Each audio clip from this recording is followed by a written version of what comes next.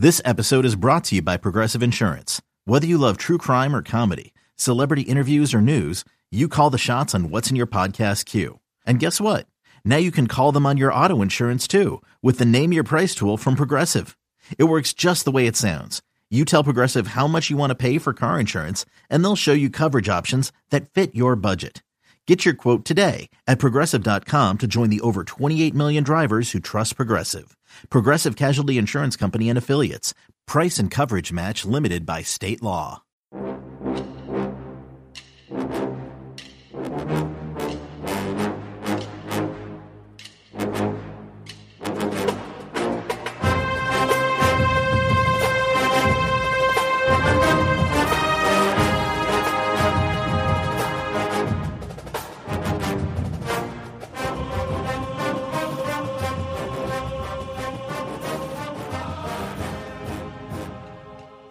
Good morning, Bucknutters. Welcome to the Bucknuts Morning 5 here on Wednesday, October 30th, 2019. I am Dave Biddle, very happy to be joined by the People's Champ, Matt Baxendale. Bax, the topic of national championship or bust, I want to discuss that with you on today's show. Bill Green and I talked about it a little bit on Monday. I am never a national championship or bust guy entering a season, and usually not even in the middle of a season, but I want to ask you this. Now, 8 games into the season with as good as Ohio State looks, as great as they look, and really there's not you look around the country, yeah, there's some good teams out there, but really no one that I fear. I'm just curious, after 8 games, do you have a national championship or bust mindset with the Buckeyes this year? Yeah, absolutely. And I did not have one at the start of the year. Start of the year was a wait-and-see kind of moment. You know, you figure you lose a game, maybe 2, who knows, and let Ryan Day get his feet wet as a head coach, and that has not happened whatsoever. The truth is that if Ohio State doesn't win the national title this year, this season will be one of those years in 10 years where we're all looking back at it lamenting that we didn't win the national title. It'll be like 2015 or 2005, one of those years where you're like, man, we had the best team and we didn't win it. Dang it. That'll be how we're all going to feel if this team does not win the championship. And I say that because there's no one else in the country right now who looks like they're at Ohio State's level on both sides of the football. There's no one in the country who has played nearly as good of a schedule as OSU among the top teams. And frankly, OSU just looks like they're killing people. So all things combined, this season has gone from let's see how it goes to, no. We need to win the Natty this year, period. I know I've thought a lot about this since Monday because I say I'm never a national championship or bust guy, I guess until you get to the playoffs. But I've changed my mind. I mean, you look at this, I will be disappointed. I mean, it's not like this will be a failure. I don't think that's not exactly what I'm saying at all. We'll have to see how it plays out. Like if they would lose in the national championship game on like a last-second field goal, I'm not going to sit here and act like this great season was a failure. But I will be disappointed when I look at it now. You analyze it, with a clear mind, and I don't know how. I mean, first of all, Ohio State looks like the best team, and unless there's like an injury to Justin Fields or something like that, I'm with you on this. I've changed my mind just after analyzing it. Again, I think it's foolish to go into a season with a national championship or bust mindset. And as you said, you didn't enter the season with that mindset. But after 8 games, you reassess it. I'm with you. Just a Big Ten title would not be enough. This team is better than that. And again, there's not some juggernaut team out there that should be feared. If anybody should be feared as the juggernaut, it's the Buckeyes. I want to take a look at the national title odds. The updated national title odds. The Buckeyes have the second best odds, are tied with Clemson at 3-1. Number 1 is Alabama, 11-4. Kind of an interesting odds there. 11-4, Alabama is the favorite. LSU is 4th, 9-2. Georgia, 12-1. And then tied at 6th, Oklahoma, Penn State, and Oregon, all at 20-1. What are your takeaways from that, if any? I continue to be confused how Alabama's rated as highly as they are, to be real blunt. I know they're, quote, Alabama, but if you paid any attention to the way that team has played this year, they're missing some key players on defense. Their defense has not performed at the level it traditionally does. Their running game is not the same high level it typically is. And without Tua, you have to really wonder how that team would hold up against anybody near the top. And now any team who loses their quarterback, you could say that. But Alabama to me looks like OSU last year, where there's the big passing game, great quarterback and receivers, and that's kind of covering over a lot of other issues on the team that are below par by their normal standards. On top of that, Alabama hasn't played anyone. Who's their best team they've played? Duke? Texas A&M? I mean, their schedule, their opponents are combined 15 games under 500. That's pathetic. So, at the end of the day, I think Alabama being at the top of the polls, Alabama being at the top of the odds, to me is crazy. right now, based on anybody who's looking at it beyond, ooh, there's the helmet and Nick Saban, right? So, and then the other thing is that those odds are reflecting the fact that Oregon is creeping back into this picture. There's a realistic chance that we get to a Pac-12 championship game where there's two 11-1 teams playing. And if Oklahoma has any other slip-ups, the Big 12 could be the conference left out, not the Pac-12. The other thing is, I think with the number of schools that are still in the picture, you're not looking at any conference getting two teams. It just seems very unlikely right now. Because think about it. If you want to talk about both LSU and Alabama getting in, then logically you have to talk about both Ohio State and Penn State getting in. Because let's say the winner of the Ohio State-Penn State game goes on to win the Big Ten, the other one loses by 1 point or a reasonably close game to their only loss to the Big Ten champion who's undefeated. That's as much of an argument, if not more, based on the schedule, than, say, Alabama losing to LSU and finishing 11-1. So to me, it's I think you're very unlikely, though, to have that scenario because there's no way Clemson loses again. The Big Ten and SEC are going to probably get one school in. And then the Pac-12 and the Big 12 are going to have some serious chaos to not have a team that makes a really strong argument to be in as a one-loss champion. So, you're starting to see the picture come together. It's going to be fun next week to see the first college football rankings because most everybody's off this weekend. So they've got most of the evidence that they need. And I'm really curious to see where the committee puts Ohio State in comparison to the SEC schools and what comparison to Clemson. Because if they're being remotely fair and logical according to their own criteria, Ohio State and LSU are clearly the 1 and 2 teams, and you can pick your order one way or another on it. I want to look at some Heisman odds. Very interesting here. Updated Heisman odds. The favorite is still Joe Burrow. If any listeners out there heard of him, his name is Joe Burrow. He is a 4 to 5? Yeah, 4 to 5. He's the favorite. And then Jalen Hurts is number 2, 9 to 4. The odds there. Tua Tagovailoa, 5 to 1 odds. He's in 3rd place. And then 4th and 5th both belong to The Ohio State University. 4th place, Justin Fields, 6 to 1 odds. 5th place, Chase Young, 25 to 1 odds. The interesting thing there about Chase Young, he was off the board last week. Before his 4-sack performance against Wisconsin, he was off the board, at least in most Vegas sports books. The one I'm looking at right here is Bovada. So what jumps out at you there? Do you feel like, are you surprised Joe Burrow's the favorite? Are you surprised that Justin Fields isn't higher? What do you think of Chase Young being 25 to 1 and in 5th place right now in the odds? Just what are your takeaways there, Bax? My takeaway is OSU's not going to get a guy invited to play invited to the Heisman ceremony because you're going to have 3 guys who split the vote. You get Dobbins, who's right in the edge of that picture. You've got Chase Young and you got Justin Fields.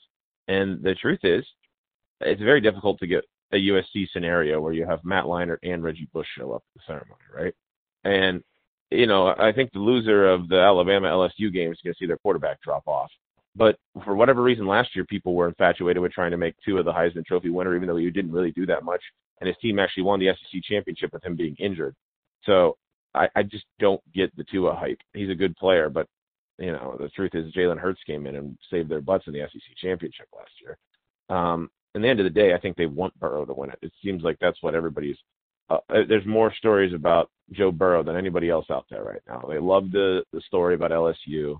I think there's a bit of a narrative involved there. So, yeah, he's rightfully narrative because it feels like that's what everybody wants.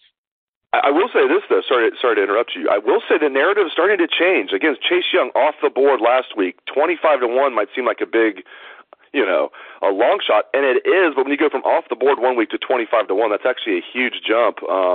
And you have a lot of people back saying, a lot of people that are not Ohio State people that are just have no ties to Ohio State, they're saying Chase Young's the best player in the country, not one of the best.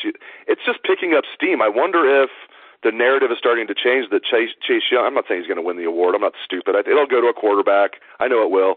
But I think it is starting to pick up steam a little bit. Yeah, it definitely is. But then what happens here in the next couple of weeks? He gets a week off. Then he goes to play against Maryland. Maryland's going to get decked. He won't play in the second half very much.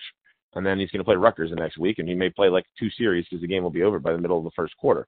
So by the time Penn State and Michigan roll around, Chase Young's going to probably be back off the board because, people are used to their recency bias and trying to see, whatever the prettiest butterfly in front of them that week is. And in the interim, you're going to have Burrow or Tagovailoa winning their game in the big 1-versus-2 game between LSU and Alabama. You're going to probably see Jalen Hurts put up some gigantic numbers trying to get Oklahoma back in the picture.